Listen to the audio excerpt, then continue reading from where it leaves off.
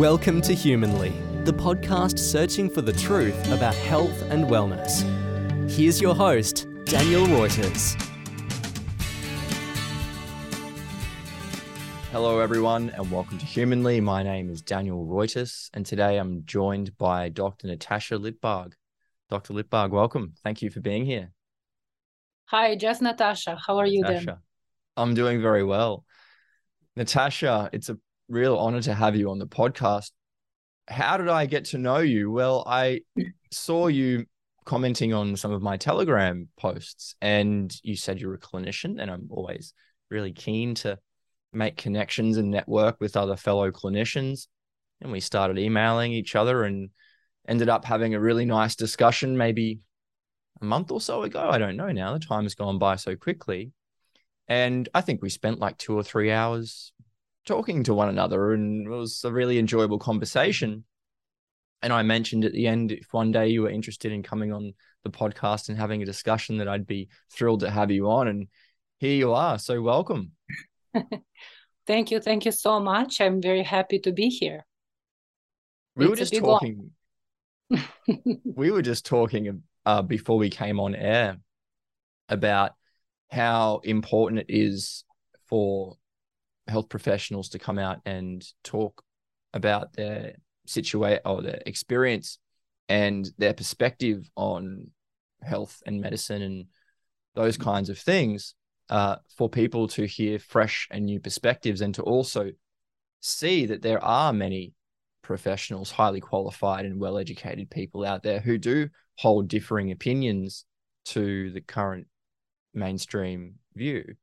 And I know you said to me that, I may not be that interesting to come and talk on the podcast, but actually we had such a good conversation last time that we spoke, that I just had to get you on and allow you to tell your story.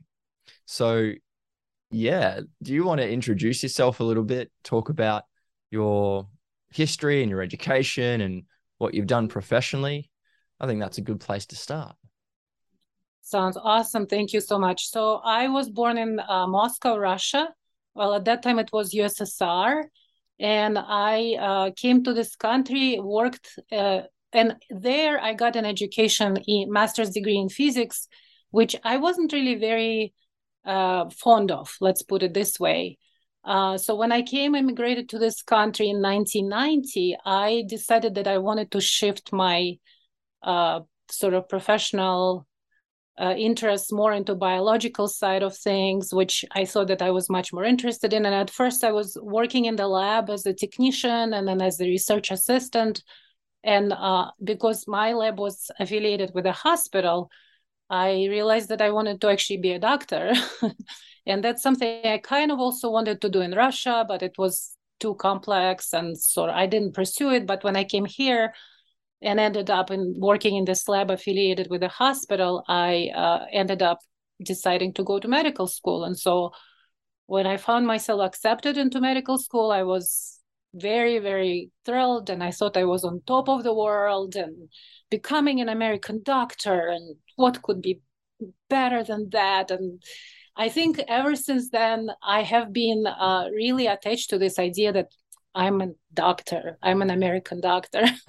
So then, I finished medical school in 1999. I went through residency in internal medicine and fellowship in nephrology, which is subspecialty in kidney disease, medical kidney disease. And I worked as an attending all my life in academic institutions. And the last probably about 15 years, it was, in two academic hospitals in Chicago. And I have been a very strictly devoted allopathic medical doctor up until I started dealing with my own health issues, which they were not very, very severe issues, but for me, they were very life disrupting. I had horrible allergies, which actually were so severe that it was hard to function, and some abnormal stomach pains. And I tried all the Western medicines and procedures and things like that, and nothing worked. And I guess it's a very similar story in a lot of us. And I realized that I had to do something else. And I started, I was interested in yoga and Ayurveda, and I can't remember already in what order it came in, but I guess I first started eating organic foods, and then I went through some Ayurvedic cleanse procedures and consultations, and it worked just amazing for me. And I ended up kind of learning about it myself and practicing. I got some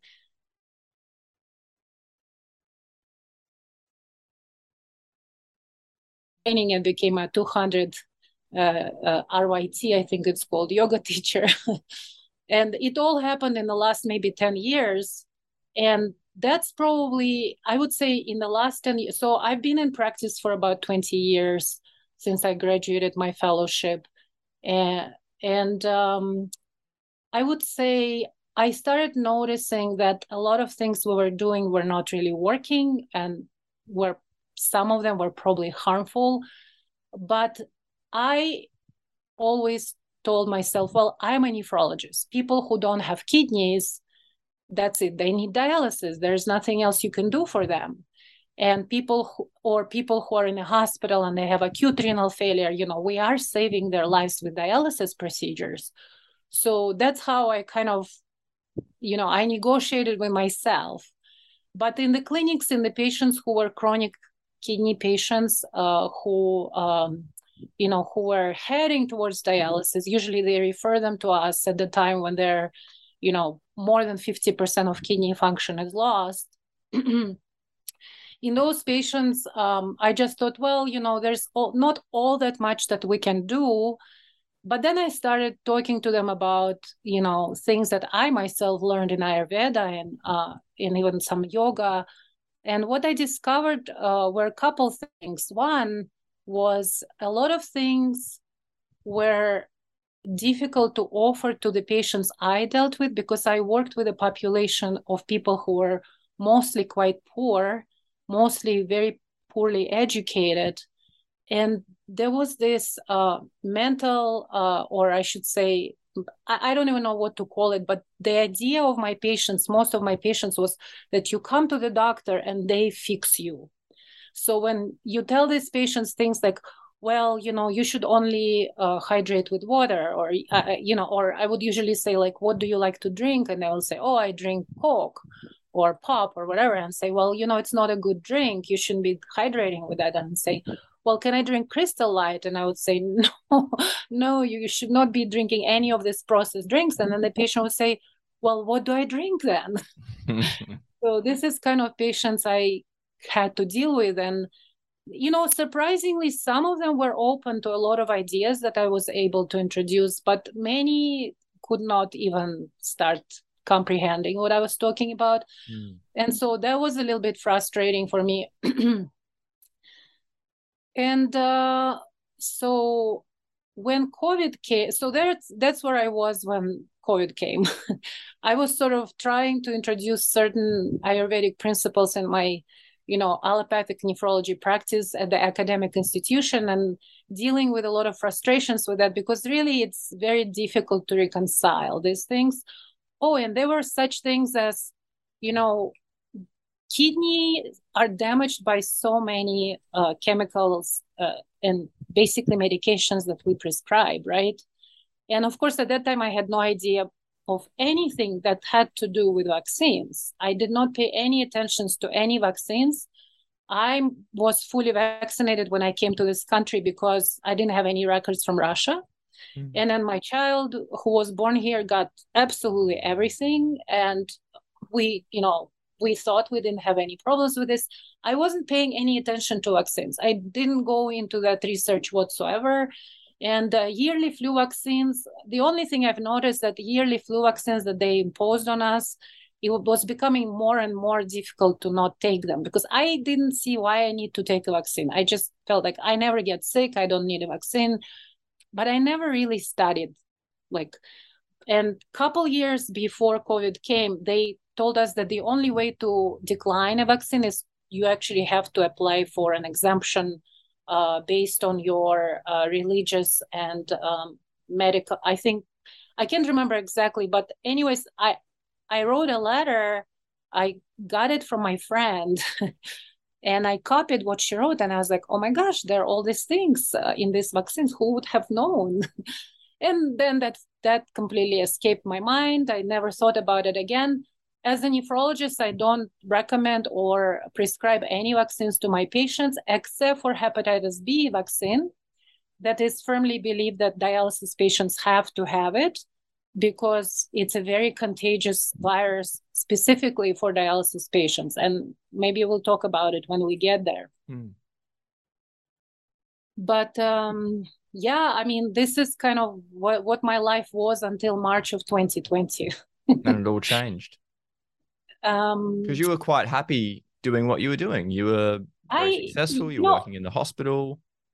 I thought that I was on top of the world. I was very well paid. I had comfortable life. I thought I was doing what I loved. I was very happy to be in academic environment, even though, in academia here in this country, you're not as paid as well as in private practice. But for me, I thought, oh, I'm surrounded by this amazing, smart people. And we always have this, intellectual discussions, and we have all kinds of educational activities. And of course, I was involved in teaching.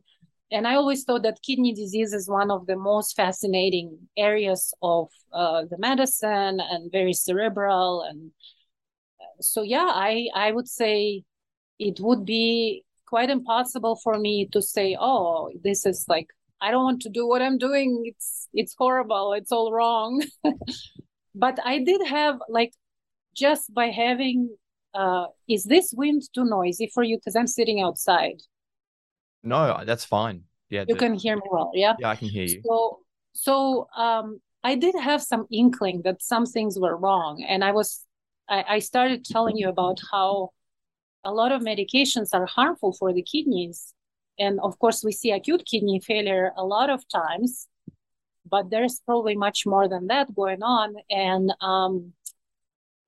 I already felt, like I knew that statins were not the greatest medications, even though they're not necessarily considered to be nephrotoxic or proven to be nephrotoxic. But like every time I would try to talk to the patients about stopping their statins, I felt very uncomfortable because immediately I would get a feedback either from the patient or from their primary doctor who would say, what are you doing? This patient is a vasculopath and they have, all this kind of cardiac or stroke or whatever history. And you cannot stop statins because that's like going to save their life. And somehow I knew there was something wrong about this, but it was one of the things that I remember I was thinking like, yeah, I wish I could stop all the statins, but I never could do that.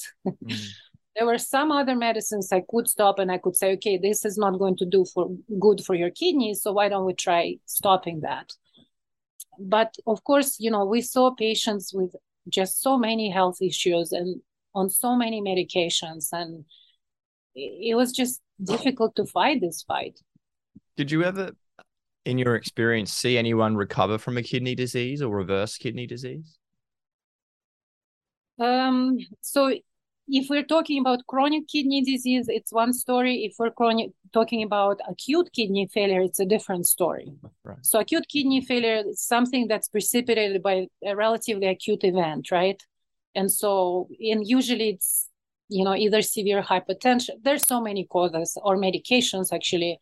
And a lot of them do have a good chance for recovery, depending again on many other things. But in chronic kidney disease, you basically tell your patients, look, we will be lucky if we can keep you at the level where you're at. Partially because as a nephrologist, as a kidney specialist, you start seeing patients very late in the game. So they come to you, most of their kidney function is gone. So it's called chronic kidney disease, stage 3 or 4. And at this point, sometimes later, so sometimes they send people to you, they're already literally on the verge of needing dialysis. So very, very few of these patients I have not seen recover their kidney functions. I've had a number of patients whose kidney function we stabilized. And unfortunately, and it's a little more complicated story because, the markers for kidney disease that we have that are creatinine and GFR, and you might have heard of this terminology, they really don't reflect the degree of actual damage inside the kidney itself. Right. So and you can't always just go and, biopsy the patients and look at their kidney tissue to know how much damage they have. These procedures are generally only done for certain causes, for certain diseases, right? So if you're just going by the numbers, it's very, very difficult to know if let's say the kidney function by this number is estimated to be 50%, a lot of people would assume that, that should correlate with about 50% of kidney tissue being damaged. Yeah. But that is not how it works at all. You can have 90% of kidney tissue damaged, but you still will, because the kidney tissue can compensate.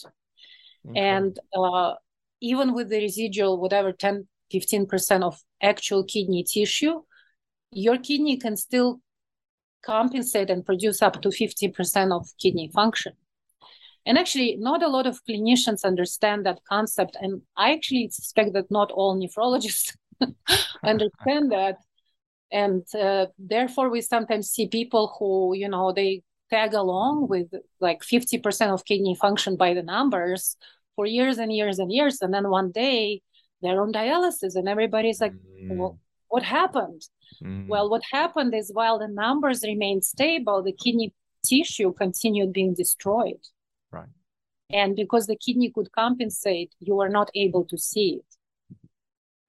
So that's their kidney function continued to decline because they were dehydrated, drinking alcohol and soft drink and eating the wrong diet and taking certain medications. And I'm guessing maybe there was toxins or poisons that might have damaged their kidney. So I would say iatrogenic causes, which is causes by, prescription, multiple medication prescriptions are number one. Wow, really? I would say that, but, if you read the literature, they'll say, it's hypertension and diabetes that are main causes of kidney disease. Yeah. Well, I don't want to go into a very long sort of clinical discussion, but I now wonder if that is actually true. And I never questioned that until in the last couple of years when I started basically revising all my knowledge and all the concepts that I had. And, I was shocked to learn that actually medications that we prescribe for hypertension control might be one of the causes of kidney disease progression. Wow. It doesn't surprise me. Because we, as nephrologists, we are always taught that, look, if you don't control people's blood pressure and, of course, diabetes, the kidney disease is just going to keep getting worse and then end up on dialysis much faster. But, I think part of the issue with research in nephrology is that because of what I just explained to you, that concept that the numbers that evaluate kidney function don't necessarily correlate with the tissue damage in the kidney, it's really hard to design proper studies. Right. And as we know, a lot of animal studies are not really reflective of what happens in human physiology. So there's a lot of confusion and mix-up, and they're not really such great human studies in nephrology. And that probably is part of the reason, because you can have two patients with the same numbers, with the same kidney function by the numbers. But if one of them has actual kidney tissue damage of 80%, and the other one has kidney damage of 50%, you have no ways of knowing that in any way. even if you take a biopsy? Well, I guess that might be the only way, Well, really. the biopsy is never almost ever taken for chronic kidney disease unless it's some sort of acute inflammatory condition such as, lupus nephritis or vasculitis or something like that. Right. So almost never the patient will, like diabetic patients rarely get biopsied. So you can have two diabetic patients with everything looking the same, but by the numbers. But one might have actual kidney tissue almost gone and have the same numbers. And there is no way to know that. So how can we possibly design any good studies looking at the outcomes of interventions? Let's say we're looking at the blood pressure control, right? So let's say you take everybody with CKD stage 3, kidney disease stage 3, and then you look who will end up on dialysis sooner, right? Yeah. But what is CKD stage 3? I'm convinced, and I don't know how much of this you will find in the actual nephrology literature, but it's not being fully acknowledged, because then basically we'll just have to shrug our shoulders and say none of our studies are valid. And they aren't. They cannot be, because if you're basing it on the numbers, which everybody is basing it on, it's no matter how good, there are all these debates how we can calculate the function or GFR, but it doesn't matter, because the function is not a reflection. It's only partially reflecting the degree of the parenchymal of the tissue damage. And just for I don't want to get too technical here because we might lose people. I know. When you say GFR, you're referring to glomerular filtration rate, which is That's like correct. a measure of how many mils per minute of blood the kidneys can filter, correct? That's a filtration of the kidney, yeah. That's a filtration rate. And so what's a normal filtration rate? So it's a little bit over 100. It depends on whether you're male or female, but it's a little bit, but for simplicity's sake, we can say that 100 milliliters per minute of GFR correlates to 100% of kidney function. Right. And when there's kidney disease, where would you, at what point do you say someone has impaired kidney function? How low does the GFR need to get? So usually below 60 milliliters per minute is considered to be kidney disease, but you can have kidney disease based on other parameters. For example, if somebody is spilling protein in the urine, that's a manifestation of some sort of kidney disease abnormalities in the filtrating units, which are called glomeruli. So let's say if you have a diabetic patient and they have totally normal kidney function, let's say they have GFR of 100 milliliters per minute, or, we said it's about 100%, right? But if they're spilling protein, then it already tells you that there are some changes to their filtration units. Right. And this could be, at a very early stage, you probably can reverse them, but, the more advanced they are, they can be irreversible. And again, depending on what the cause is. So proteinuria is one of the, or abnormal quantities of protein in your urine is another marker of kidney disease. So it's not just the GFR. Yeah. Okay. So you can have totally normal GFR, but if you're spilling a ton of protein, then that's usually a very bad sign for the future of your kidney disease. Right. So there are these things. But you're right, it's becoming quite technical. Yeah, but no, I just thought that as you were explaining that, people might go, oh, I don't know what GFR is. So I think that was a good preface to what you were saying. Yeah.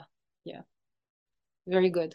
So in all those years, you never saw someone without or anything other than acute kidney failure ever repair or regenerate their kidney function?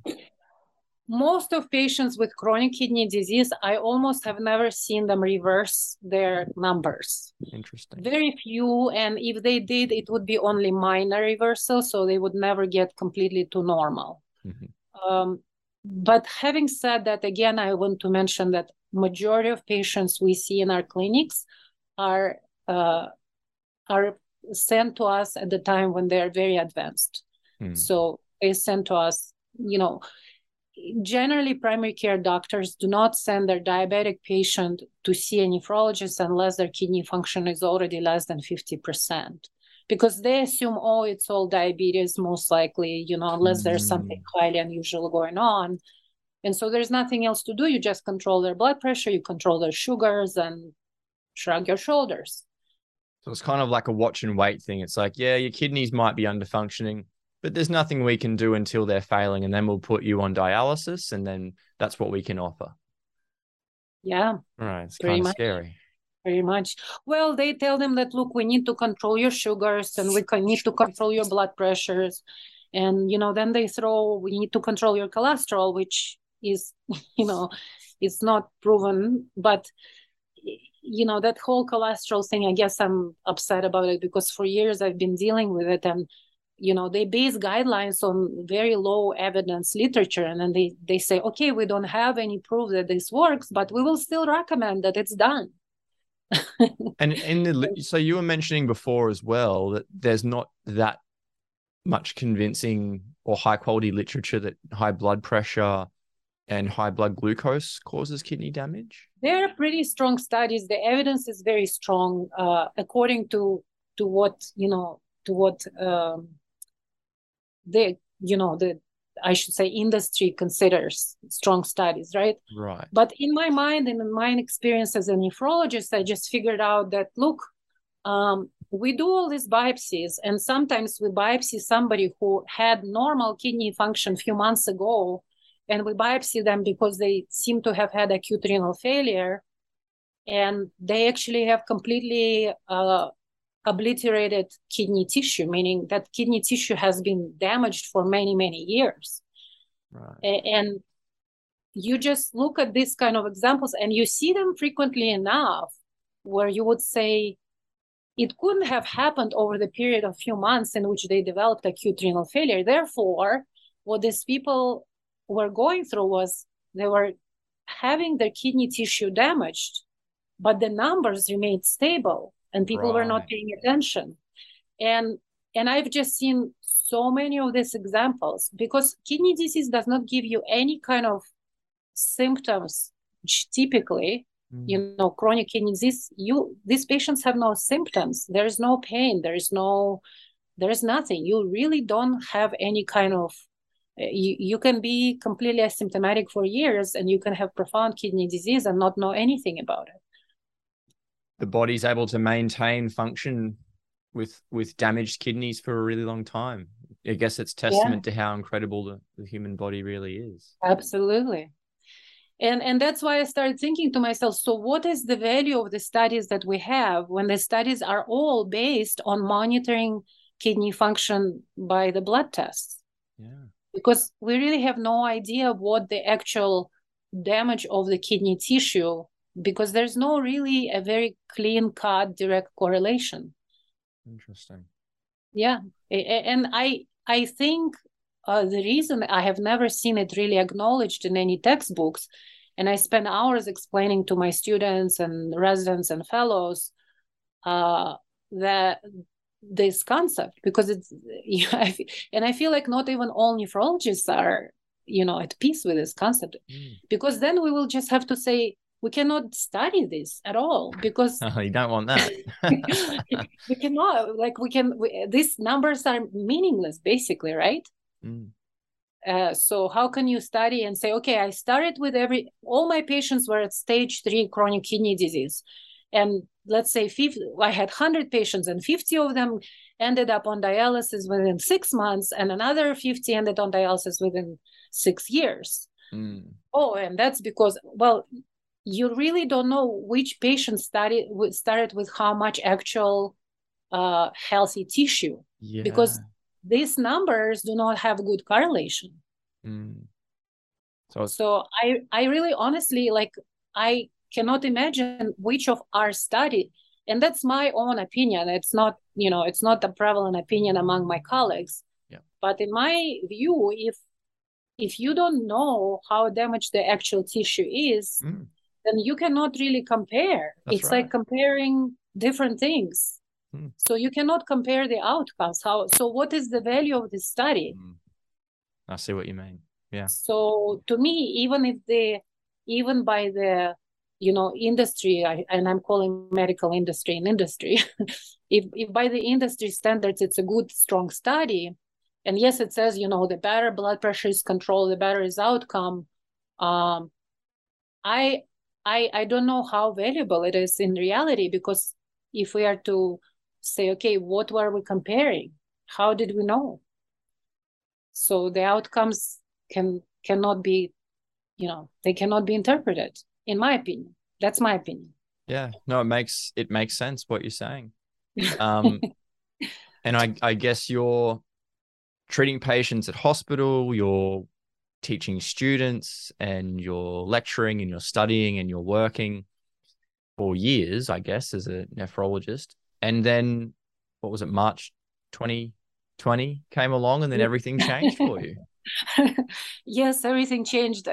So, in the States, this pandemic was announced, I believe, in middle of March sometime. And from the very start, I would come to the wards and I would look. They definitely were sick patients. I cannot tell you what exactly was happening, but I was seeing sick patients. What was bizarre to me when I started looking at all of this was there were huge pro-inflammatory markers and like previously unseen. I think I mentioned in our previous conversation, ferritin is one of the markers that it's a protein produced in the liver, and it is involved in iron metabolism. So in kidney disease, we see a lot of elevated ferritins because they have a lot of issues with iron metabolism. These patients had ferritin numbers that I, as a nephrologist, have not seen before in my life. So super high ferritin numbers. And ferritin is also a pro-inflammatory marker. But my first thought was, what kind of virus does that? It's just not something we have ever seen. We see it in this chronic dialysis patients. I would see ferritin of 1,000, 2,000, maybe 3,000. These were patients with, we would usually get consulted on patients who were in acute renal failure, or like they are advanced CKD, chronic kidney disease, and they wanted us to help with management. But these numbers just didn't fit anything. And they were labeled as COVID patients. Can I say the word COVID safely? You can say whatever you want to say on this podcast. Nothing's censored. Thank you. So it just was very, very bizarre.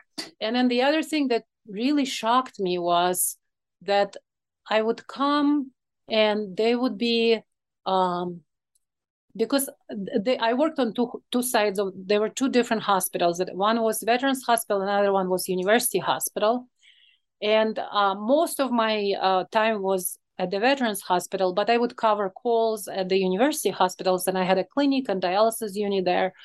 So I would come for my scheduled call to be on call. So, on the weekends or holidays or whatever. And I would just look at the list of the patients, and there were a number of patients that had very minor issues that they were admitted to the hospital for, but they were made do not resuscitate, DNR. And it was just shocking. I was questioning. I would ask my fellows because, I wasn't so much inpatient at the university. So I would ask them, I would say, what is going on? Why is this healthy person made do not resuscitate? Because the person is in the hospital. If something happens, the first thing we usually do is resuscitate them. That's usually why you go to a hospital, right? Yes. And this is, otherwise, younger or healthier or whatever. This is not a patient who is on the verge of dying or terminally ill or whatever. And they just shrug their shoulders and they would just tell me, oh, it's just new policies. Everything was new policy. And then what happened, and these were the first 2 weeks, and then they literally told us not to go into the patients' rooms because of the pandemic.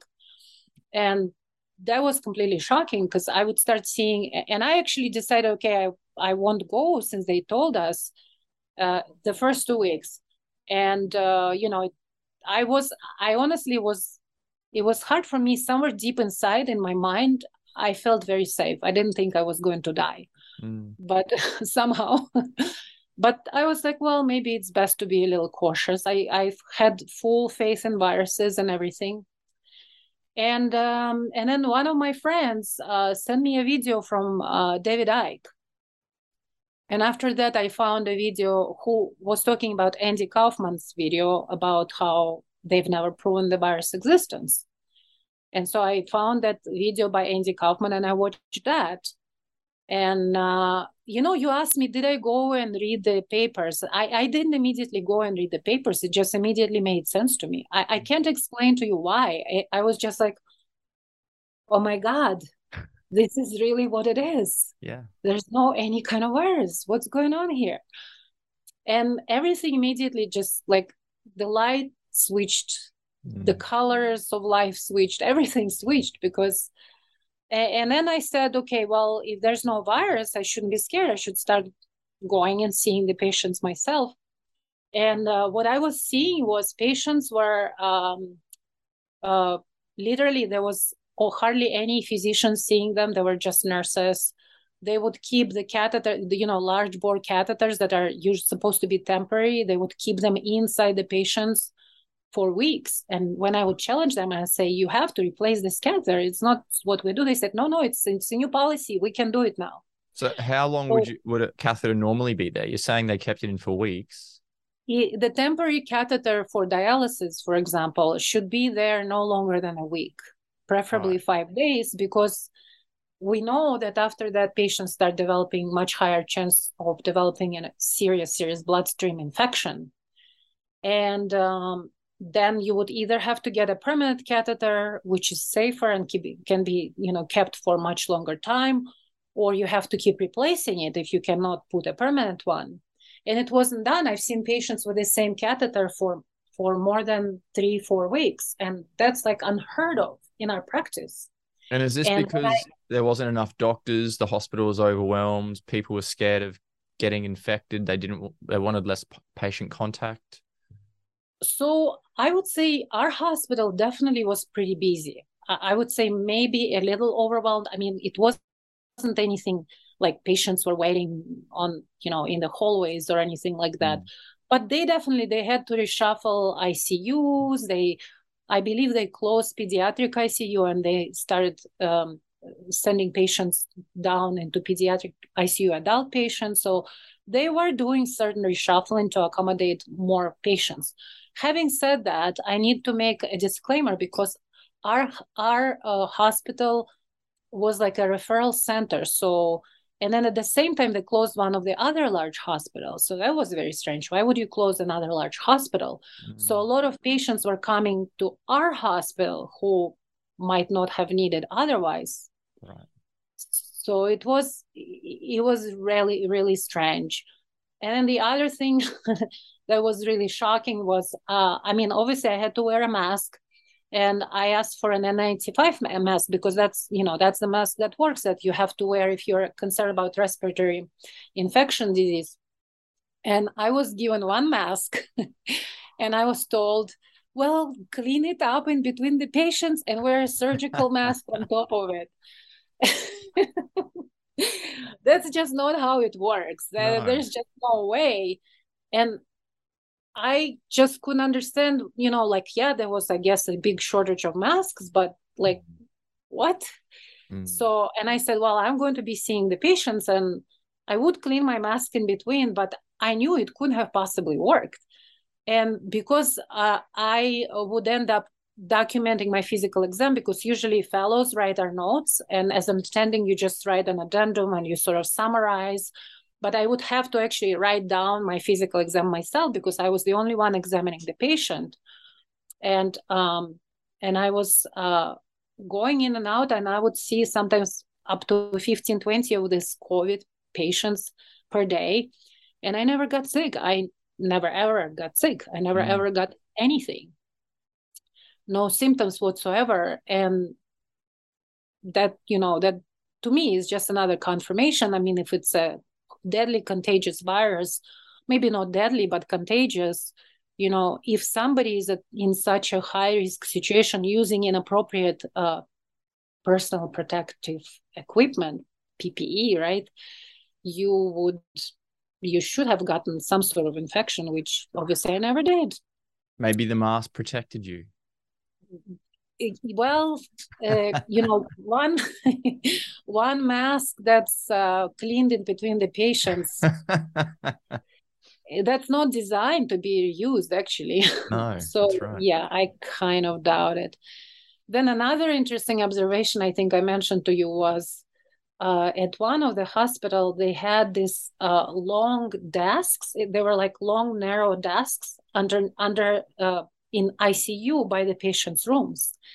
And these desks were separate. So, to put equipment and, PPE, gowns and all that stuff. So the desk was one contiguous long desk, and it was divided into two parts in the middle. And one part, there was a label, it says dirty. And the other part, it says clean. And so the nurses would put all their stuff on the clean, and there were no 6 foot different, 6 foot distance between these two desks. It was one desk. And you would look at it and you're like, how can it possibly make sense to any of them? Did anybody think about this? Did anyone go, that's a bit weird? Or it was No, everyone just went along? No, not at all. I mean, you don't know what people are thinking, because sometimes, you don't ask them. You don't say, don't you think this is crazy? Yeah. I wouldn't ask them, but, I would see the nurses putting their very special equipment and gowning up. And then the other nurse would open the door and she would just stick her hand and say, hey, can you hand me this? Or like, it just, these things never made sense to me. Even before, because when we had patients on isolation on the hospital wards, and you would have to put the gown on, and depending on what kind of infection they had, and gloves, and then you walk into the room and there's no stethoscope. There's supposed to be an isolated stethoscope. And so my fellows would they take their stethoscope, put the glove on it with their already contaminated gloves, right, and they'll just start and you'd be like, this isolation scheme doesn't seem to be working properly. But I always told myself, well, I guess the experts know better, because I was a very conformist person. And I was like, well, if the experts say it works, then, we should all do that. But when COVID came, and after Andy's, and then, of course, I jumped right down the rabbit hole, and I started listening to so many people, and more things started coming out. And then I just allowed myself not to conform anymore.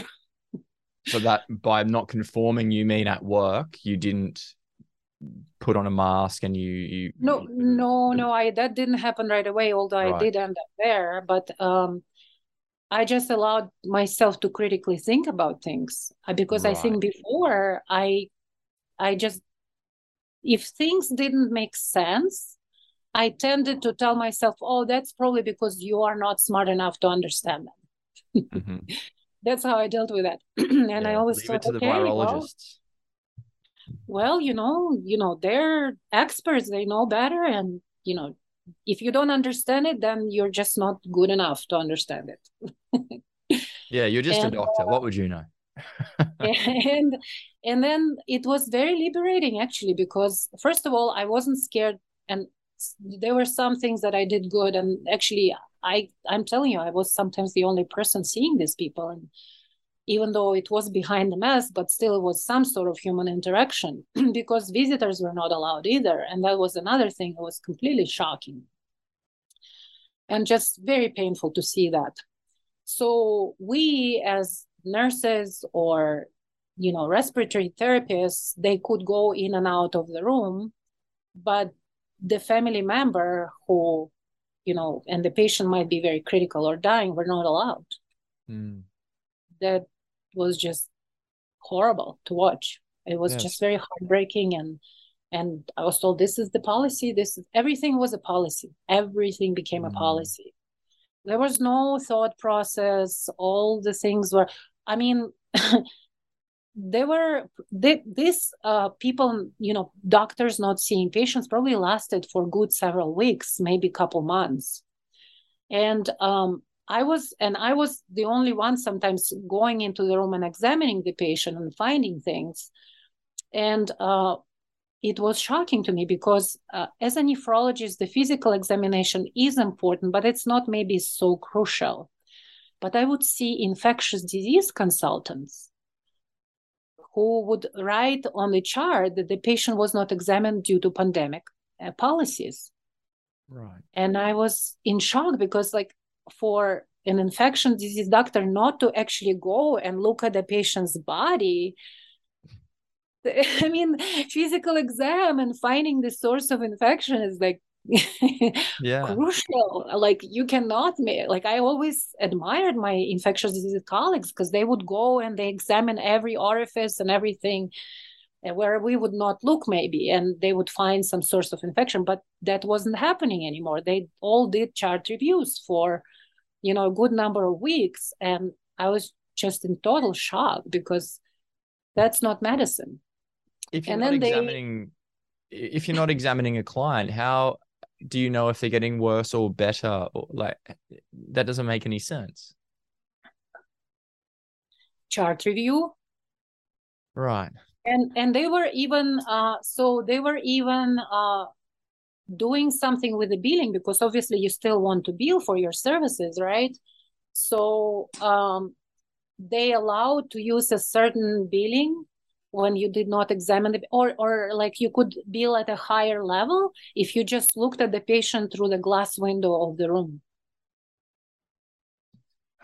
It was I'm telling you, the whole medical paradigm just crashed. Like, for me, it happened after these two talks, David Icke and Andy Kaufman, and it, like, I listened to this within a week, and it was the good thing, it was very liberating in many senses, not just in the sense of not being scared of the virus, but even to allow myself to say, look, maybe you're not that stupid. Maybe these things really don't make sense. Because before, I just was never going there. You know what? Mentally, I would just, like, if something didn't make sense, I would be like, oh, okay, well, I'm not good enough to understand it. Yeah. And the same stands for, my understanding of kidney disease. There are a lot of kidney disease that are usually considered to be acute and inflammatory, so we call them glomerulonephritis. And glomerulonephritis is something that you usually diagnose with biopsy. They present with very drastic acute renal failure, and people sometimes have blood in their urine and lots of protein, and they can have systemic manifestations, extra-renal manifestations. So usually nephrologists are getting excited because, oh, it's something very interesting, and you can biopsy somebody and take a look at the tissue. And I don't know if you guys in naturopathic school studied glomerulonephritis too much. A little bit. But I mean, it's one of the most confusing probably things in nephrology that I know, other than nephrologists who spent 2 years studying it, just that, a lot of people are just very confused. And I would always sit down with the residents or whatever, fellows, and I would say, okay, we just have to understand glomerular disease as what is the pathological lesion. So you take the piece of the tissue, you send it to a pathologist, and they give you a description of it. And they'll say, okay, it's membranous disease, or focal segmental glomerulosclerosis, or membranous proliferative. And I apologize for throwing all this terminology, that's boring, but it just describes a different picture that the pathologist will see. But it can be caused by 10,000 of different diseases. And of course, out of these 10,000 different diseases, half of them were infectious diseases. And it was very interesting because, for example, hepatitis C could cause 2 completely different lesions, and hepatitis B could cause 2. And then it turned out that even HIV, which was considered to be a classical collapsing, it was called collapsing for FSGS, focal glomerulosclerosis. Oh, now we have these new other lesions. And deep inside, now that I'm rethinking this whole concept, it just made no sense. and then you almost never find the virus in the tissue. So it's like, how would the virus, the same exact virus, will cause this one lesion in one patient and a completely, absolutely, utterly different lesion in another patient? So how can it be? It didn't make sense, but I would always sit down with my residents and I would always show them, and I explained, yes, it just happens so that this same virus can cause 3 different lesions. And don't ask me why, because I myself have no idea, but that's just what it is. And that's how it is. And now, as I was reevaluating everything I've learned in medical school and in my training, I'm thinking that's a complete nonsense, because most likely these diseases are caused by something completely different. Maybe some toxins, maybe some poisons. And speaking of this, because my mind have changed so much, I started paying attention to vaccine story and history, which I never did before. And guess what? Just between, I would say, from 2020 to 2021, within like maybe a little over a year, I saw 2 patients who I firmly believe developed glomerulonephritis, that, drastic acute kidney disease with all these horrible things, within 2 to 4 weeks after getting flu vaccine, which is something I would never have even looked at before. No. But I started looking at it. And I was like, and one of them actually presented with positive COVID test. Right. And he didn't have any COVID symptoms. He didn't have any respiratory symptoms. He had acute glomerulonephritis. That's what he had. He had blood in his urine. His kidney function was less than 10%. He had tons of protein in his urine. So something acutely damaged his kidney. And when we biopsied him, we saw this very atypical, kind of 2 different lesions. And of course,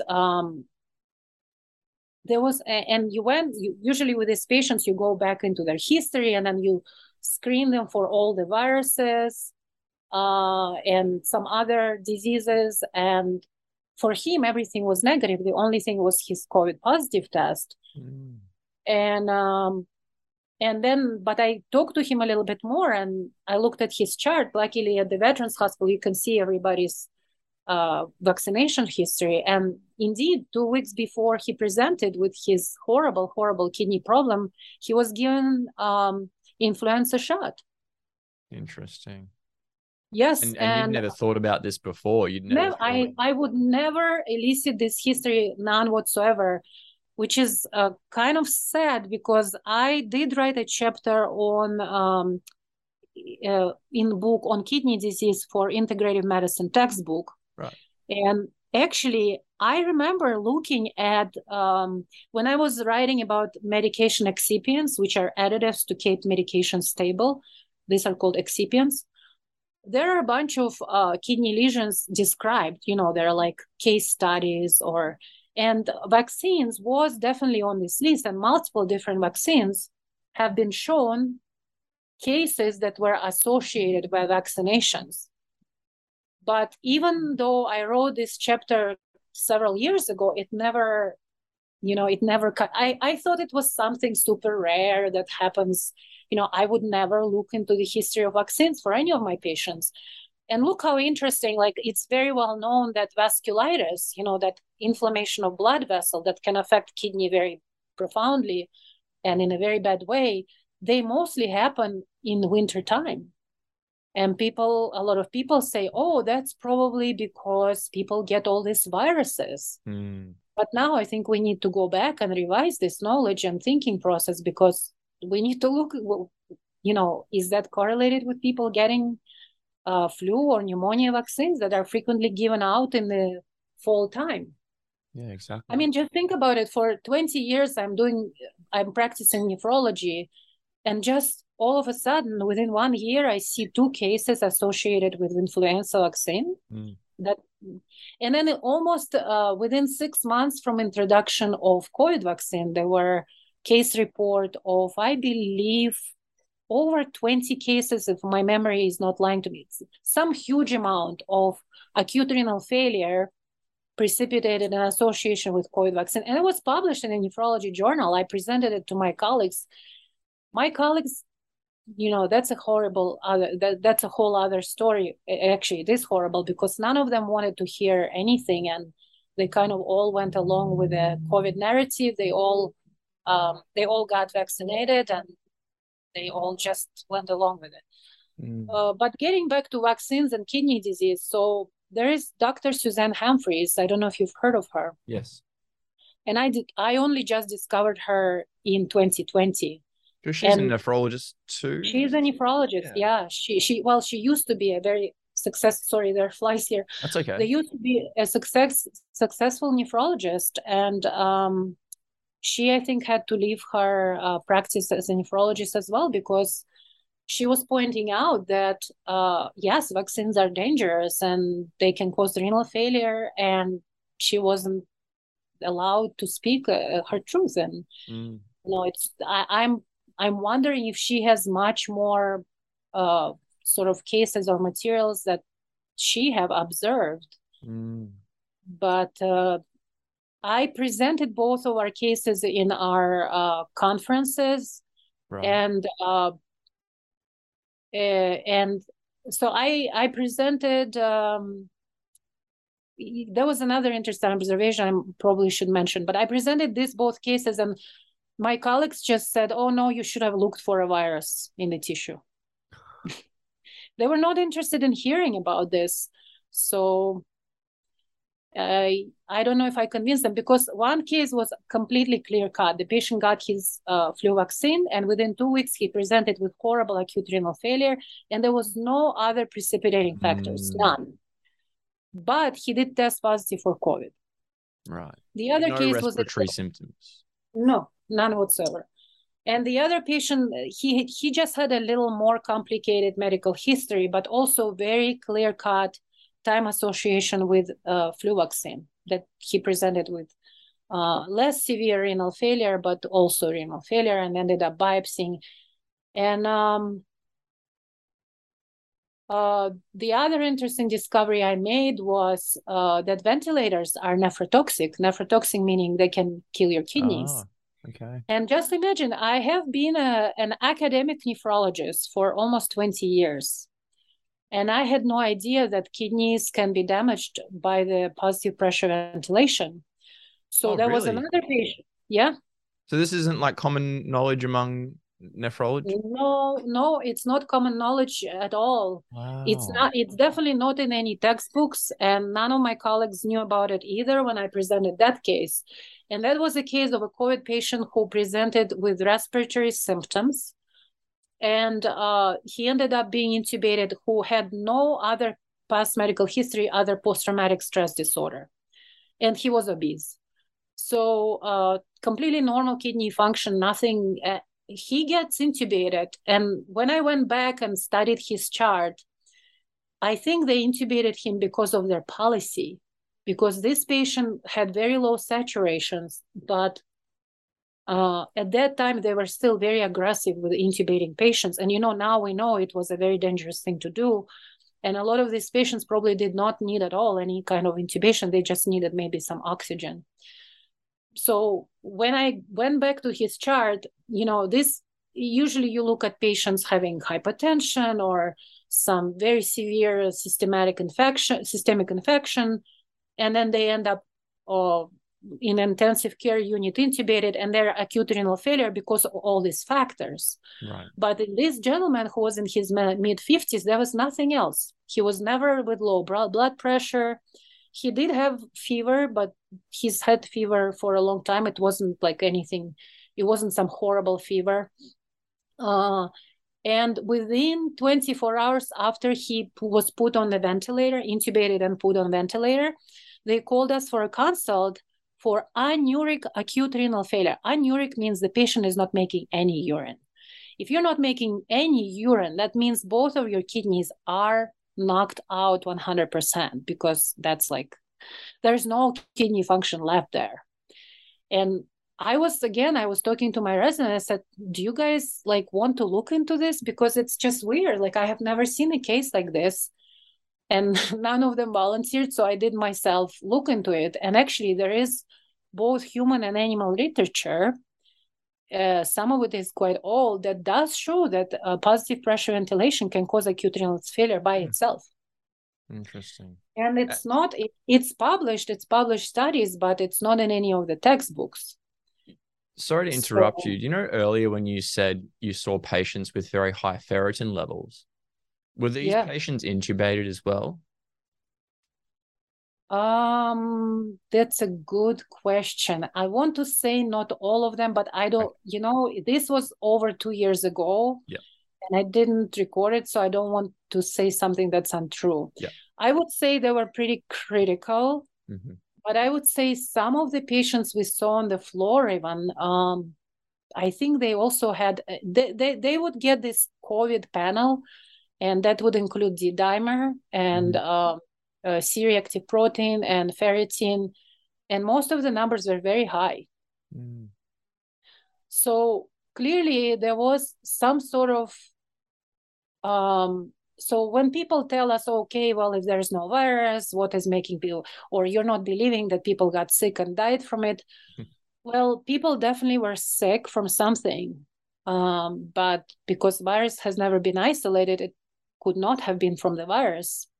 Yeah. So we definitely need to find out what it was from. I had a patient who told me that she is very scared of the virus because she knows many of her patients who died from it. Right. And I asked her, and she said, yeah, we all lived in the same close by neighborhood, so I knew them all. So that's interesting. That's like low income housing in Chicago area. And she reports, a number of patients who got sick and died. I don't know what it was. People make fun of us about 5G, but there is enough research that 5G is an endothelial dysfunction pathogen. So potentially it can, there are publications, people can look it up. So I don't know. I cannot tell you what exactly was going on. And I think it was almost on purpose, so confusing, so that even us as physicians, it was very difficult to understand what's going on for us. And so I can see how maybe a lot of them got scared, especially initially. But how did they sustain this for now going on the 3rd year? That is something I don't understand. Because, you saw people, living normal lives, but they would walk into the hospital, put their mask on and pretend like that's what's working, which, I literally, my group, my section, we have graduation ceremony for our fellows. And I think in this every summer, so July, the fellows graduate, and usually we take them out for dinner to some nice restaurant. And in 2020, they did not go out. It was a Zoom graduation party, which was horrible. And then in 2021, they did all get together. And I didn't go because I didn't want to wear a mask. But then I saw the pictures, and they're all standing together and, taking picture together. Right. So maybe they felt that they were safe because they were vaccinated at that time. I don't know. But too many things did not and should not have made sense to people, and yet people went along with it. So that's a whole other phenomenon. How come of 2 hospitals that I was at, I was the only doctor, only physician who said, no, that doesn't make sense. I cannot play with it. Yeah. and you didn't go along with anything either. So, and that ultimately led to you not being able to practice medicine anymore. Well, I played the game for about 1.5 years. Even after I've learned about it, I did wear a mask. They checked my temperature.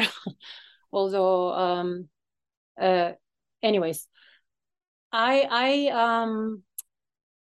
was waiting for something to happen and for people to change their mind, probably for a good first 12 months. I just kept thinking, oh, one more thing will come out and people will wake up, or, okay, now that this is known, and I just kept waiting. And also it all tied up in all the political situation in our country and elections and all that. And then somewhere a year later, I was like, no, it's not changed. Yeah, by spring of 2021, all my colleagues were vaccinated. And actually, it's interesting because I had conversations with a number of my fellows, and at least 3 of them told me very well, it was a private conversation between me and the fellow, that they really didn't want to take it, but they had to. Because they wouldn't be able to work if they didn't have it. Yeah, they said, look, they would say, and I would talk to the fellows. Sometimes if we had a private conversation, I would tell them about my beliefs and my views and my research. And some of them said, you know what, Dr. Litbarg, you might be right, but you know what, I just have to take it. I have no other way, Yeah, they got mortgages to pay and bills to pay. I need my job. They needed their job. Well, yeah, well, so that was in my mind a horrible violation of Nuremberg, and it was just hard to watch. I told them about exemption, so they did have that choice, but they chose not to take it because they're really busy, I guess, and they just didn't want to deal with it because that was just another hassle, and they would make you get tested and all that. So, and then I just started looking at my exit options and just kind of processing. So after a year of this, and when I realized that, no, it's not going anywhere. Oh, and I made all these presentations, and the reception in my division or section or whatever you want to call it was just, there were no comments. People didn't want to engage into this conversation. And I did honestly try. And basically, people stopped talking to me. I mean, we were already not meeting frequently, but even like on the phone, people like, I used to have junior members of the faculty call me to ask. They stopped calling me, like they didn't want. So I definitely realized that I'm not getting anywhere. So I just decided I need to get out of this, because I cannot play in this. And I would watch patients being killed. I literally would watch. I had a patient who was admitted with COVID. She said, I do not want to be intubated. And that's from me reading the chart. And then what they did, they put her in ICU because of the low saturations of the oxygen, as they did. And then they, for whatever reason, they were trying to put a Dabov tube, which is a feeding tube, into her. And the patient was fighting them or something like that. So they placed the tube into one of her bronchi. And that's a feeding tube. It shouldn't be in the bronchus. So then, the patient said, you can only intubate me if it's the last resort, right? So, and I'm reading all this all on the chart. So they then write, okay, the patient is now agitated. We will have to sedate and intubate. So they screwed up. And then they intubated her because they screwed up and because it was more convenient for them. And that was another patient who within 24 hours was in anuric renal failure. And when they called me to dialyze her, I didn't even have time to write the orders for dialysis. She expired within 24 hours. And that was another patient who was middle-aged, relatively not too many comorbidities except for obesity, and also she was on remdesivir for 5 days before they called me. So they put her on remdesivir, which we know is very nephrotoxic. So remdesivir was a whole other story. I had to fight it. I would come in after being off for the weekend, and my colleagues were on call, and my patients with already advanced chronic kidney disease was on remdesivir. And I would tell the fellow, why did you guys not stop remdesivir over the weekend? And the fellow would tell me, well, the attending didn't tell me to. So the relationships is, we as an attending, we review the fellows' work and we guide them, and so we supervise them in medical care and all that stuff. So it was just unbelievable. I couldn't explain why would one of my colleagues not stop nephrotoxic medication and somebody with advanced renal failure. I had a conversation with a pharmacist who insisted on giving remdesivir on my dialysis patient, who at that time was on continuous dialysis because they were on ICU. And I said, no, you cannot give this medication on dialysis. And she said, oh, no, it can, because you keep them on this continuous therapy, which is called CVH, because it removes it. And I looked at the actual study that she sent me. And the study actually is for super intensive dose of this dialysis treatment, which we were not providing it to this patient because of multiple different circumstances, but he was not getting anything like that treatment that was described in the paper. Okay. And so I personally had to call the pharmacist and say, no, you absolutely are not to give it, but the pharmacist had no concept what she was doing. She just read the article that said, oh, if the patient are on this continuous treatment, we can give it. She never read the actual article to look at what kind of dose of dialysis was delivered. So they were just, they would not give people. And, I'm not a proponent of hydroxychloroquine or ivermectin because we don't know. I mean, how can we have studies for early treatment based on tests that is not testing for anything, right? So I'm not a proponent for that, but maybe as a last measure or definitely as instead of remdesivir. But there was a clear-cut, again, it was like, policy, no, we cannot give that. What is the policy based in? No discussion, no, nothing. So you couldn't get anywhere with that. I tried to prescribe vitamin D's and melatonin and some like integrative medicine type of things for this patient, but they were critically ill patients. It probably would not made difference. But the interesting was people would just like frown at me and say, why are you recommending this stuff? And I'm like, well, we have it on our formulary. We can give the vitamins. What's the big deal? Why don't you give it? And I say, where is the study? What? So these are not good studies. Yeah. So it just was not possible for me to participate in that at some point. And then my dialysis patients were prescribed COVID vaccine. And I said, I don't want to prescribe it because, it's for their convenience. They all want it. So I went and I personally talked to every single patient of my dialysis shift. And I said, if you want this vaccine, I want you to understand that it's not tested. We don't know how it's going to work for you. We don't know if it will protect you. And we don't know how safe it is. So I have about 24 dialysis patients on my shift. Out of 24 people, at least several of them told me, we know that it's experimental. I still want it. 2 said, we didn't know that it wasn't tested. We thought it was safe. And I said, no, it's not. We have no idea what it is and what it will do, especially for you because you're a dialysis patient. And guess what? And they're like, then I probably don't want it. A week later, I come in and they got it. And I said, why did you take it? They said, because all my other doctors told me that I should take it. And then there were 2 patients who said, I'm not taking that thing. I said, good. So they already knew.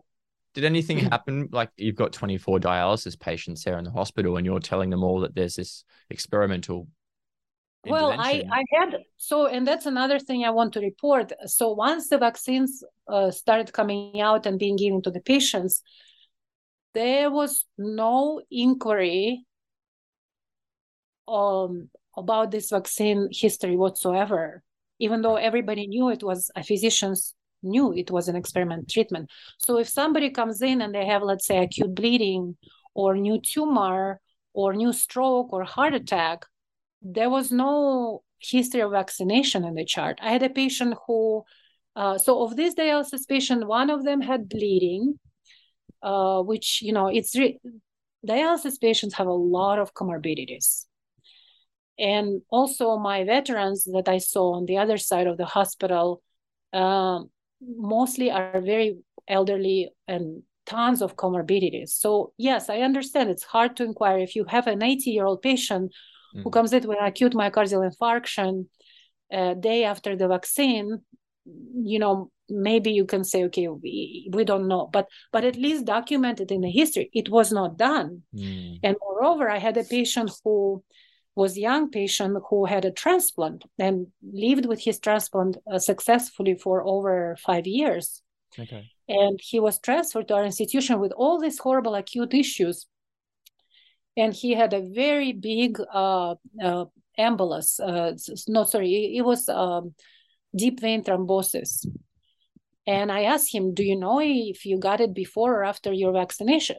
And he said, yeah, I definitely know. It happened. All of this happened to me after I got my second Pfizer. And I said, did you talk to your doctors about it? And he said, no. He said, yes, but none of them say anything about it. They just don't say anything. I said, was it reported to their system? And he said, no, nobody reported it. And I think he didn't even know what that was. So I myself reported several cases, at an early, when I still was, working, and there's a month later, they sent me requests for some specifics on their charts, and they made it very difficult. So I had to open the charts and copy and paste and fax it to them. So, that's another part of it, is like, it's a time-consuming process. Doctors are busy. They don't want to spend more time on something. So these things were just not acknowledged. Frequently, the history was not obtained. And so it's like almost people didn't want to see. So that's the picture that I'm getting. Yeah. And as far as my colleagues, they all got it. And none of them, as far as I'm aware, had any issues, which is interesting. Were you reprimanded by telling your patients to be cautious about taking the injection? No, I was not. One of the patients complained about me, but he worded it in a different way. So it wasn't, maybe because people didn't know, because I did it during my round, so there were no other people around, and maybe patients did not report that I said that.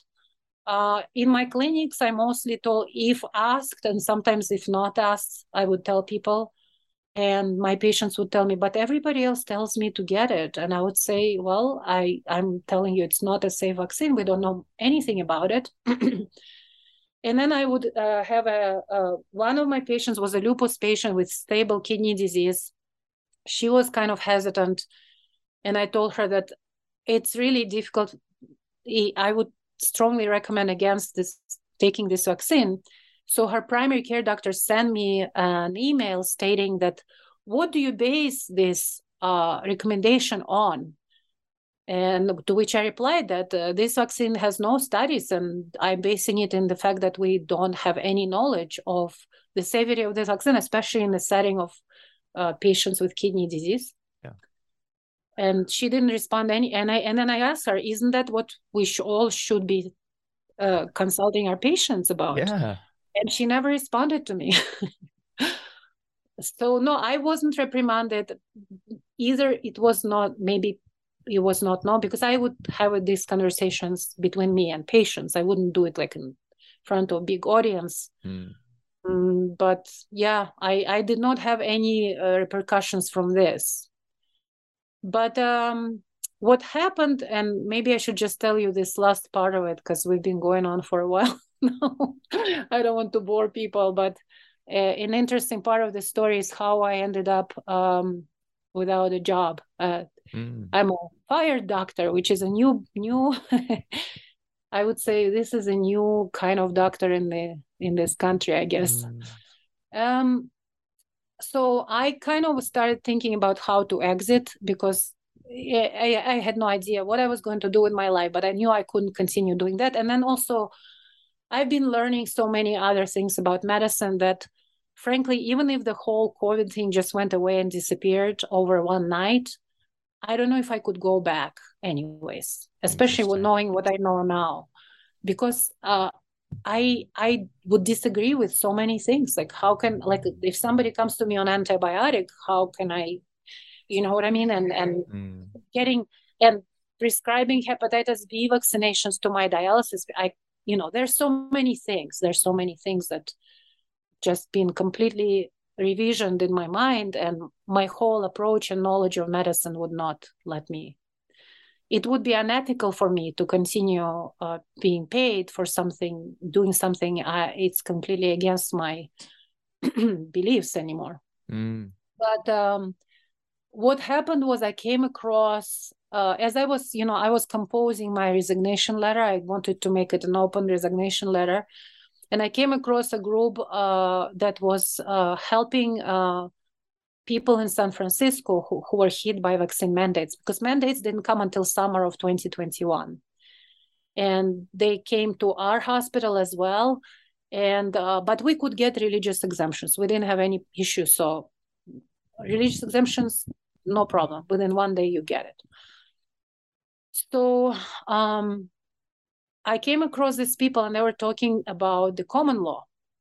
And the common law, or otherwise also known as law of the land, natural law, or God's law. And that's the highest law, probably in any country. I don't know, I'm guessing in Australia also. Yeah.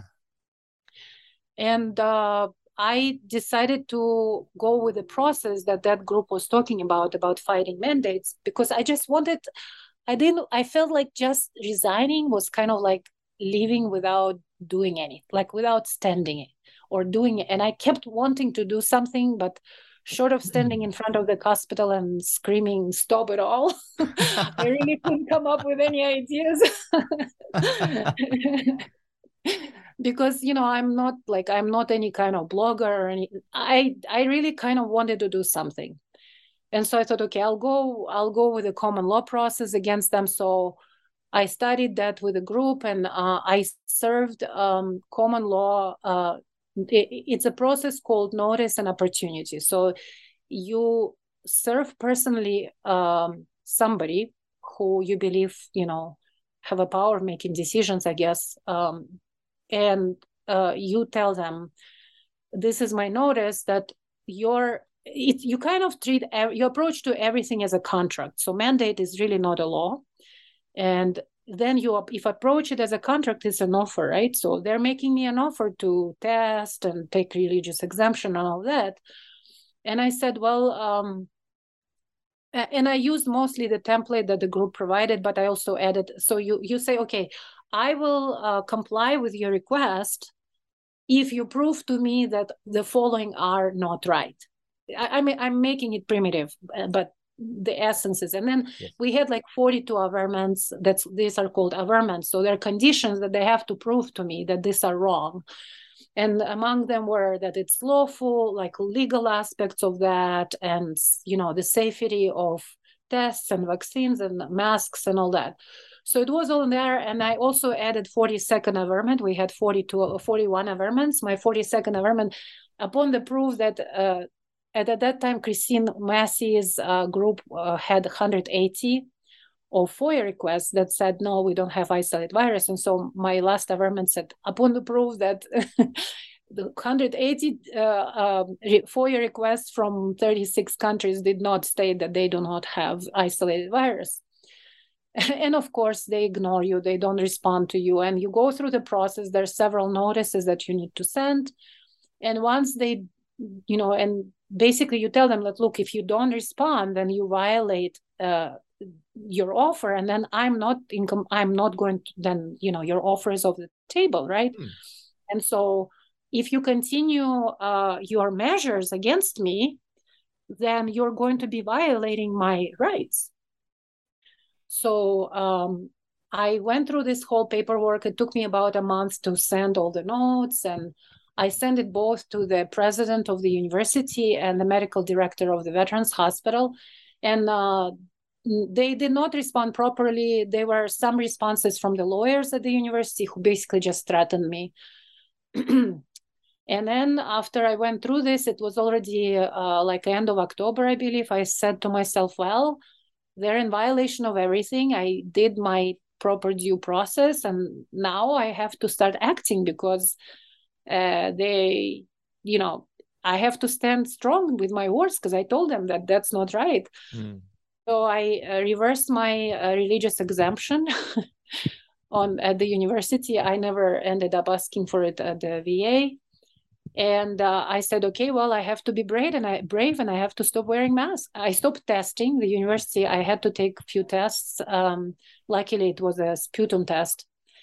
And the university allowed me to show up in the clinic a couple times. And then then they sent me a horrible letter that you're banned from coming on campus and your computer access is taken away and everything. And I was already kind of preparing the back out plan. I knew that I will be fired, and I thought I'll be fired within a week or two. So I was like, okay, I was going to resign. This way I'll just, I'll make my statement and I'll get fired. So it was very interesting how it all developed because... And you were walking around the hospital with no mask on? I was working at the Veterans Hospital. I was walking without a mask every day. And at the university only on my clinic day, because I only had a clinic there and my dialysis shift. Because I was just thinking, if I was in hospital and I saw a doctor everyone else is walking around with a mask, and I saw one doctor walking around with no mask, I'd be like, I want that doctor to look after me, please. Give me that doctor. Well, the patients were not dragging me by my sleeves to see them, but all scared of you. I will tell you, no, actually, interestingly enough, when I was in my clinics, and I've been doing it for a long time, I would not wear a mask even before all of this. And I just was kind of like, and also when I was teaching the residents, I told the residents, you guys, if you feel uncomfortable me not wearing a mask, please tell me, I'll arrange for remote learning for you, because I'm not going to be talking to you with a mask on. And I even gave all my presentations, I gave, two of them were not online in presence. I stood in front of the, board, and I would take the mask off. And nobody said anything. And frankly, I only had one patient asking me to put a mask on for all of this time. That's good. Yeah. So, and it was very strange that no police stopped me. And I would enter the Veterans Hospital through they would put there was guard there, making sure everybody was masked and temperature was taken. So I would put a mask on, enter the hospital, because I didn't want to create a big scene at that time. And then I would proceed, take it off, and I would walk all day long without it. And mostly people did not say anything. Maybe towards the end when they finally started confronting me. But on the university, they did something funny. They banned me from coming to the hospital because I was non-compliant and I was seen not wearing a mask. And when I told them that, look, it is a matter of a legal process between myself and the president of the hospital, they didn't want to hear anything about this. And in this process of notice of an opportunity, when you send the notices, you're right, notice to principal is notice to agent is notice to principal. And the meaning of this statement is that if you send these completely lawful notices, it applies to all of them, not just that person you send it for, to their superiors and to their inferiors. Right. So in my mind, and I knew that they will ignore it. I was prepared.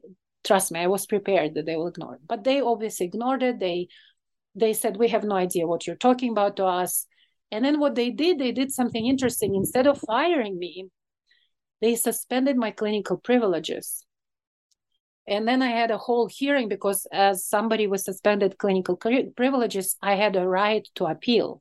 Right. And so I went through a whole appeal process, and I did it because I just felt that I had to, I didn't really want to go through the appeal. I just was ready for them to let me go. But I did it out of principle. I wanted to tell these people what I really thought.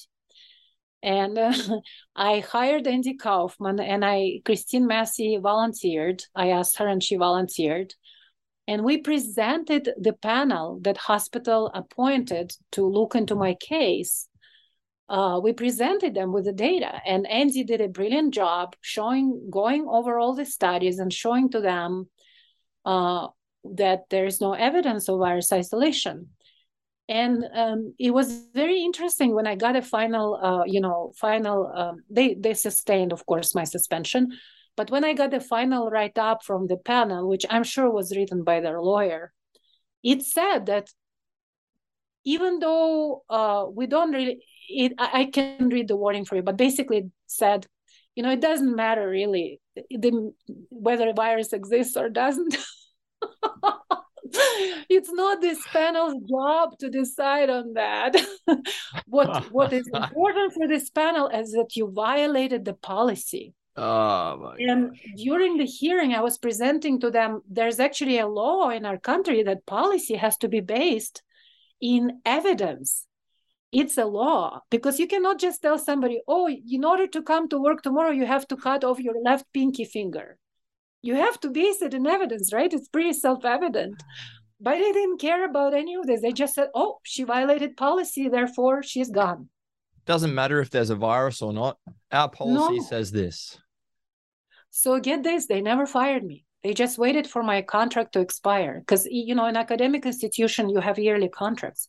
They never fired me, Daniel. They kept me on their staff, not allowing me to even have a computer access until the expiration of my so is it a win? No, I mean, it depends on how you look at it, but maybe in a way it's a win. And then even more interesting things happened on the veterans side. So that Veterans Hospital is a federal hospital, right? So what they did is they gave me several notices. They invited me to the chief of the medicine department, and they had conversations with me. And every time they would say, well, do you realize that you're in violation and you're not vaccinated and you're walking around without a mask? And I would say, it's a legal matter between myself and medical director. And you should all be aware of all the circumstances, because, this is a legal process. Mm. And I would say, well, you're now forewarned, and and then so I kept thinking, well, they're going to fire me tomorrow. So from November, when I stopped wearing a mask, they did not fire me officially until March. Right. And I actually, whole November, I walked around doing consultations, inpatient consultations, teaching the residents not wearing a mask. And they didn't do anything. So just think about it. If this virus, and I would come to the clinics and dialysis unit not wearing a mask. It's like so if they were truly, 5 months or so. Well, so in January, they finally put me on unpaid leave, and they did a bunch of other stuff. So, right. But from end of October, entire November, December, and good part of January, I basically did what I did. And if they were good on you for doing that. Good on you. No, seriously. Good on you for having the guts to do that. Because I know people who don't agree with any of this stuff. And some of them have worn a mask to walk down to the shop to get groceries because they don't have the fortitude to stand up for what they believe in. So it must have been very difficult for you to do that in 2 hospitals in that setting. So yeah, good on you for being so courageous. I was scared doing it. But I have a friend who told me, well, why didn't you just wear a mask? Like they didn't, because, they never asked me to vaccinate after this procedure. So all they wanted me was to wear a mask. Mm-hmm. And my friend said, come on, like it makes people more comfortable. And she herself works, like as a beautician of some sort. She's like, if people ask me, I would always put it on. And I said, well, the problem is that as a physician who knows the truth, I cannot do something that's against the truth. It's just not ethical. It's against, and I know that they're harmful also. So not only I didn't wear it myself, I invited my patients not to wear them. And most of them were very happy. So it just shows. And you didn't get sick. How do you walk around 2 hospitals with all these sick people and you didn't wear a mask and you never got sick? How does that work? And you weren't vaccinated. Well, I actually did get sick for the first time maybe in 10 years in November, but I think it had more to do, in December. Yep. I think it has more to do with everything I was going through, because it was just so nerve-wracking, and I had to rearrange my entire life in many respects, and I was going through it was a tough time. And I think my whatever that was, and I don't get sick. I don't get seasonal flu or anything like that. Or if I do, it's like half a day or whatever. I got pretty sick. It was, first of all, it happened after I was done with all my clinical responsibilities. It happened December, when I was pretty much not seeing that many patients. Right. So that still stands. And before that, I never got sick. And it just shows you that because these people, they couldn't make anything to make me wear a mask, but they also didn't fire me because they wanted to go through all their loops to be safe, to not be, not to go. They allowed me to work without a mask for almost 3 months. And that just shows you how, is it the actual health concern? If you really thought that I was a horrible disease spreader, would you allow me to stay there for a minute? That's right. It doesn't make sense, right? So they were staying with their bureaucratic procedures to be safe, and allowing the horrible spread of horrible disease. That doesn't make sense. That just speaks volumes about their true values. Yeah, you're a super spreader. That's what I am. That's clearly what even though it didn't seem like I spread anything, but yeah. So that was an interesting adventure. And I have not gotten anywhere with the lawsuits, because our courts are not interested in a common law lawsuit. They cannot accept it. So a lot of us are kind of struggling with it, and we'll see where that goes. But our law system, and once you go down the rabbit hole of the virus, then you start exploring all these other things. And I'm so proud of Tom Cullen for speaking the truth and sticking with it. And I think this is one very important point that he makes. He says, there's so many truthers in this movement who are saying, look, we don't really need to go down that route. Not many people are prepared, and, let's not go there. It's too complicated and people don't want to hear about it. But it just prevents us from knowing the truth. That's right. If we keep saying, the infections cause the disease, then how are we ever going to actually find out what causes the disease? Because then we might not ever find out that we are being actually poisoned and killed in many different ways. Exactly. And that's why it's so important to work out what it is actually making us sick. Because if it is a poison, if it is toxicity, if it is from living in a toxic, modernized, industrialized, westernized country and living that type of lifestyle, if that's what's making us sick, then the answer means we have to deal with all of those things. But if we continue blaming a germ that's never been proven to exist or shown disease, we never address the elephant in the room. So you're spot on. We need to, the truth is the truth, whether it's comfortable or uncomfortable, we have to deal with it. Isn't that what we've always been told?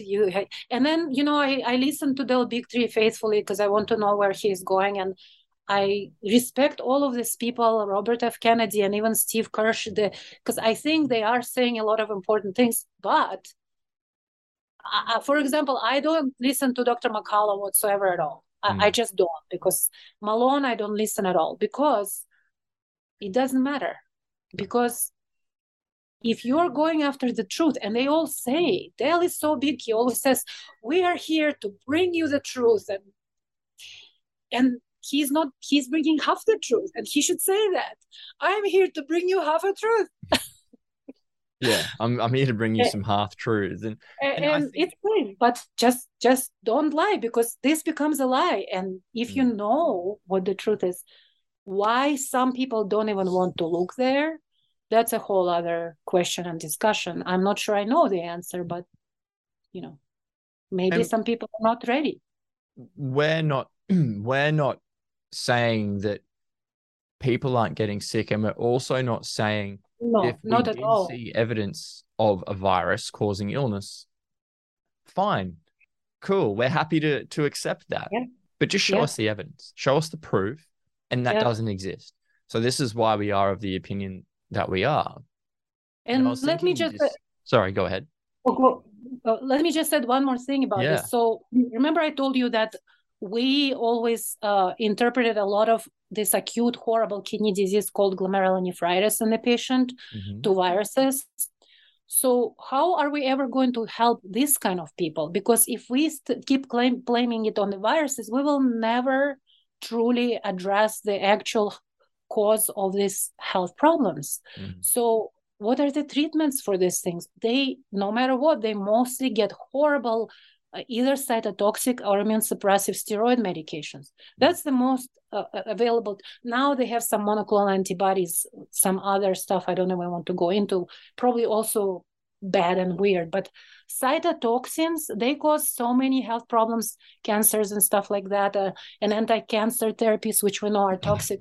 So maybe just even if you want to say, I'm a doctor and I'm here to make people, to give people health and to be on the side of my patients, I have to admit that no, glomerulonephritis are not caused by any kind of viruses. We have to look for other things. So I'm sorry I interrupted you, Dan, but I just wanted to say there are many reasons why we need to know the truth and why we need to tell it. Yeah, you're so right. And but I was having this... Sorry. Yeah, I interrupted you. So sorry. No, I didn't really have anything important to say. I was just thinking the other day that isn't it interesting that this pandemic has made more highly trained, highly qualified, professional medical doctors and health professionals turn into crazy conspiracy theorists? That all these professionals just want to throw away everything they've ever worked for 10, 15, 20 years, everything that they've spent their life doing. They just want to throw it all away by saying, oh, this is nonsense, right? And they're doing it because it is nonsense. And they're doing it because they see the truth and they have to stand up for the truth. It's not about being crazy or being conspiratorial or being a liar. It's about what's in here. And when you understand the truth, you have to act congruently, because if you're not acting with what's inside your heart and what's inside your soul, it's a pretty hard life to live. It is. And the only comment I'll add to that is we don't have enough of them. It should be all of them. It should be all of them.